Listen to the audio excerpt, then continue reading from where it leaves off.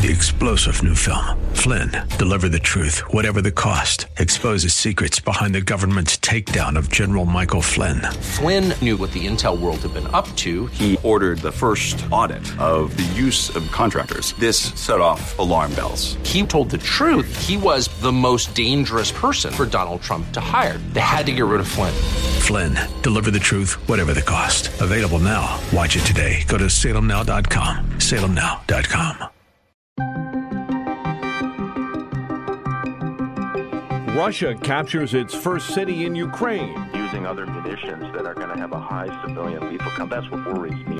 Fallout from President Biden's first State of the Union. He's failing to say that American energy is the solution to pushing back on Putin. Treasury Secretary Janet Yellen says the U.S. needs new economic thinking. We address threats to our economic growth like climate change. This is the Daybreak Insider Podcast, your first look at today's top stories for Thursday, March 3rd. I'm Mike Scott. Kherson is fallen. Russia took control of its first city in Ukraine Wednesday, a week after the invasion began. The New York Times reports that Kherson is now under Russian control as the city was surrounded earlier in the day. The mayor of that city of 300,000 confirmed in an interview with the Times that the city was surrounded and the Ukraine army was not in the area.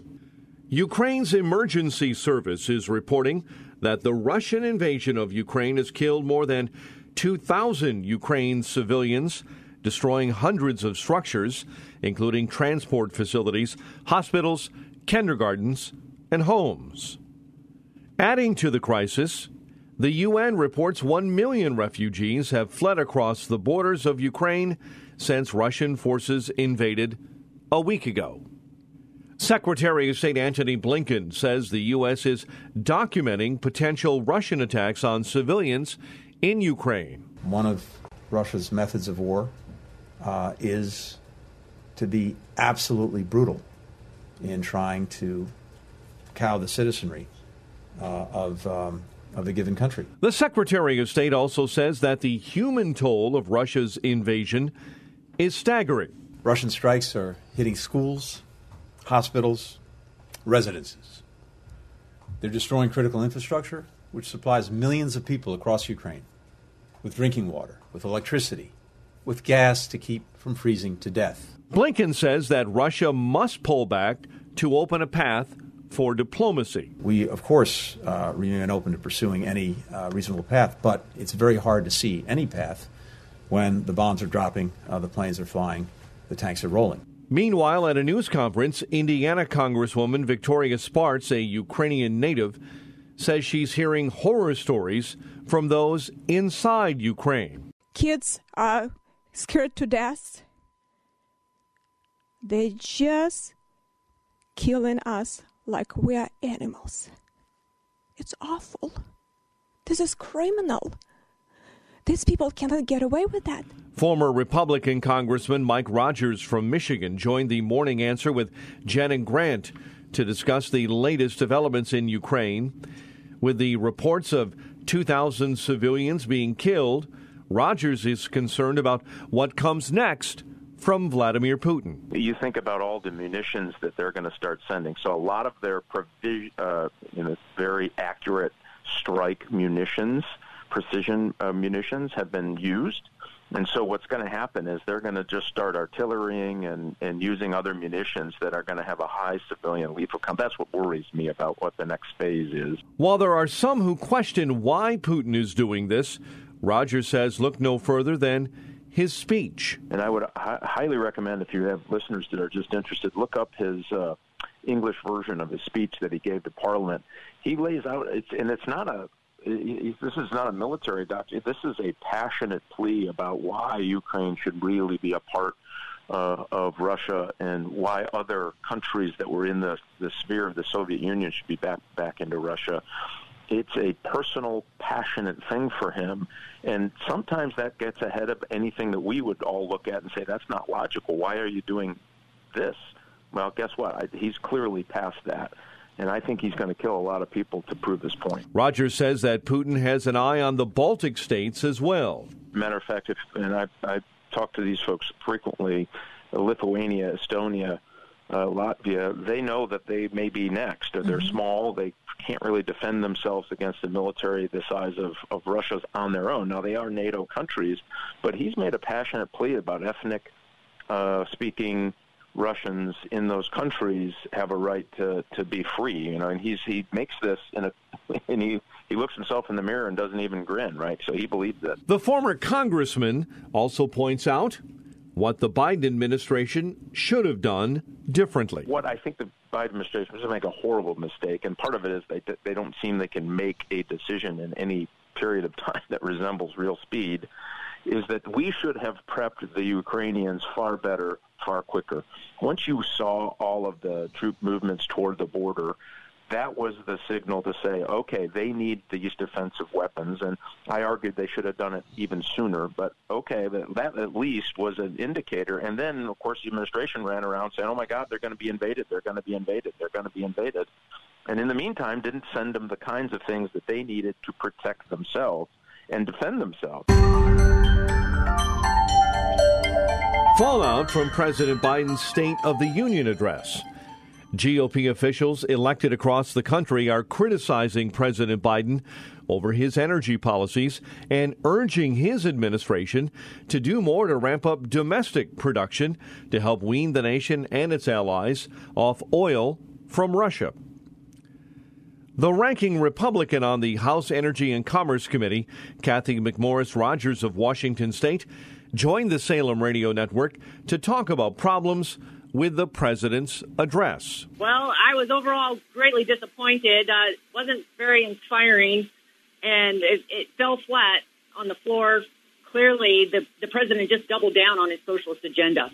McMorris Rogers says that President Biden didn't mention energy production in his State of the Union address. At the beginning, it was good that he spent time talking about Ukraine and the importance of us standing by Ukraine, but still he's failing to say that American energy is the solution to pushing back on Putin. And we all know that Putin's economy, Russia's economy, is entirely dependent upon energy production and exports. McMorris Rogers also tells the Hugh Hewitt Show that President Biden hurt U.S. chances of hurting the Russian economy. And our greatest weapon against Putin and his aggression right now in Ukraine and the funding of his military through energy would be for us to unleash American energy, for us to flip the switch. And he has completely blocked our efforts to put energy on the table.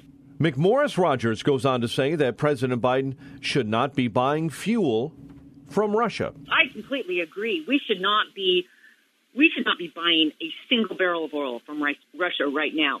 And we currently we are purchasing 11% of our crude oil from Russia. And it's coming in through Massachusetts, who won't allow any pipelines to be built into Massachusetts to deliver domestic oil and gas. It's coming in through Washington State and California.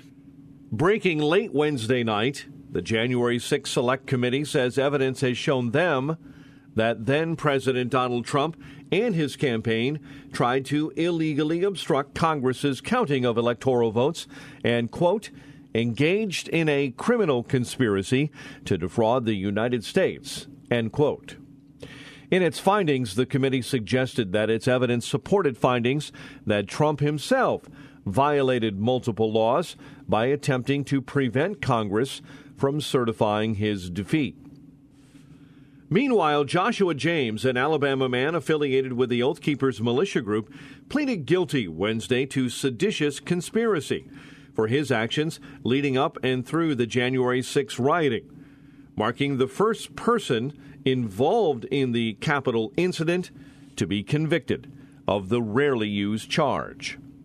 Daybreak Insider's Mike Gracia has breaking details on this developing story. An Alabama man affiliated with the Oath Keepers militia group pleaded guilty Wednesday to the rarely used charge of seditious conspiracy for his actions leading to and during the January 6th attack on the U.S. Capitol. 34-year-old Joshua A. James from Arab, Alabama, also pleaded guilty to a charge of obstruction of an official proceeding. James acknowledged getting into a physical altercation with a police officer while inside the Capitol and to being party to a plan to use force to hinder or delay the transfer of presidential power. James has also agreed to cooperate with authorities investigating the riot, including testifying before a grand jury. The sentencing guideline is estimated to be 7.25 to 9 years in prison. Mike Gracia, Washington.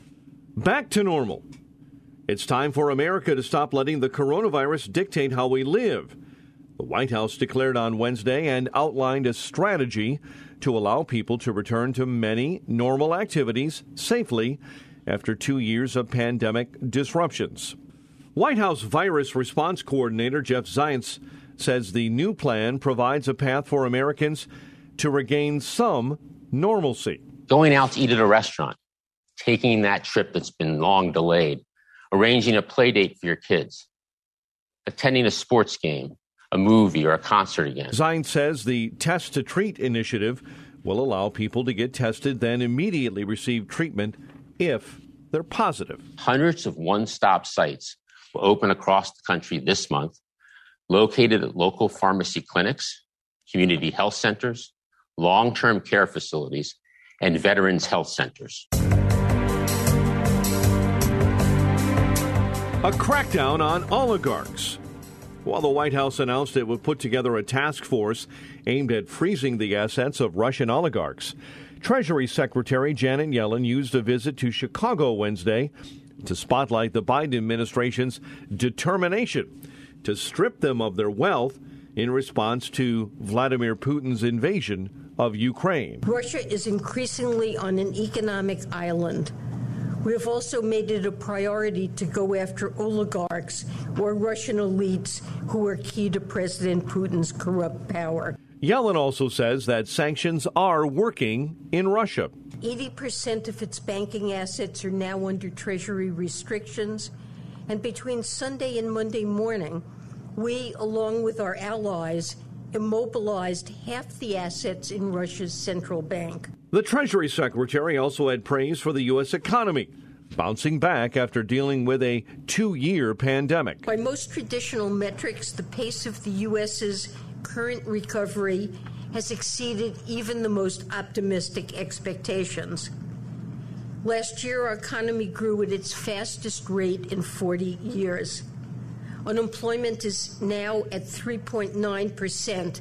That's the sharpest one-year drop in the rate ever. Looking ahead, Yellen says that the U.S. needs to rethink our economy in ways that will address future crises. This new economic thinking also ensures we address threats to our economic growth like climate change.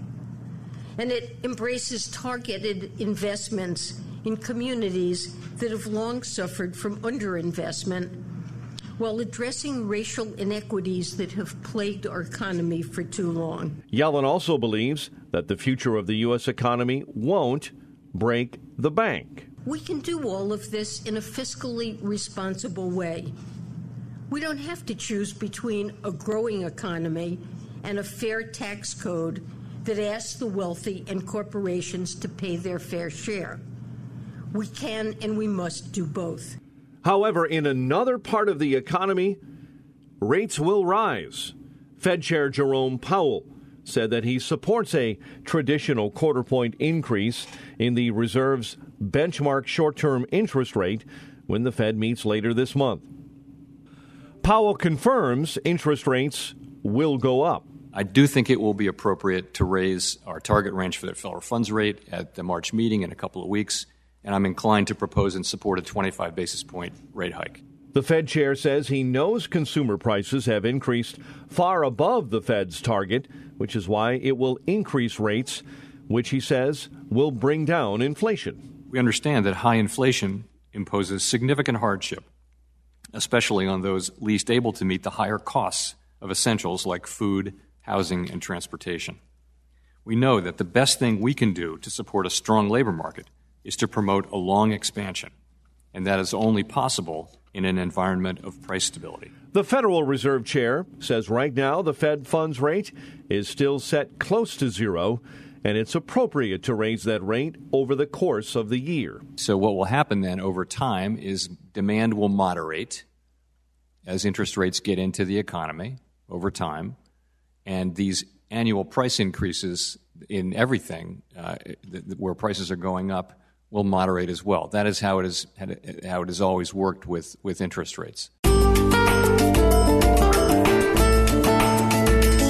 And finally, the moon is about to get walloped by 3 tons of space junk, a punch that will carve out a crater that could fit several semi-tractor trailers. The leftover rocket will smash into the far side of the moon at about 5,800 miles an hour on Friday, away from telescopes' prying eyes. Scientists expect the object to carve out a hole 33 feet to 66 feet across and send moon dust flying hundreds of miles across the barren, pockmarked surface. University of Buffalo professor John Chryssidis says it's really nothing to worry about. NASA did a mission before where they intentionally hit a rocket onto the moon and got the plume off the moon to study if there was water, and they actually did find that out. So they've done this before. This is the first unintentional one. Chryssidis says while a rocket hitting the moon is not a problem now, it will be in 50 or 100 years when there are bases on the moon. We're not at a huge problem right now, but if we don't do anything in the next decade, couple decades, I think it's going to get a lot worse. Certainly in 50 years, if we don't do something, it's going to be a huge problem. Subscribe to the Daybreak Insider podcast at Apple or Google Podcast, Spotify, or SalemPodcastNetwork.com. Get our companion Daybreak Insider newsletter each morning at DaybreakInsider.com. Ongoing coverage of breaking news and commentary at srnnews.com and townhall.com. Thanks for starting your day with us. I'm Mike Scott.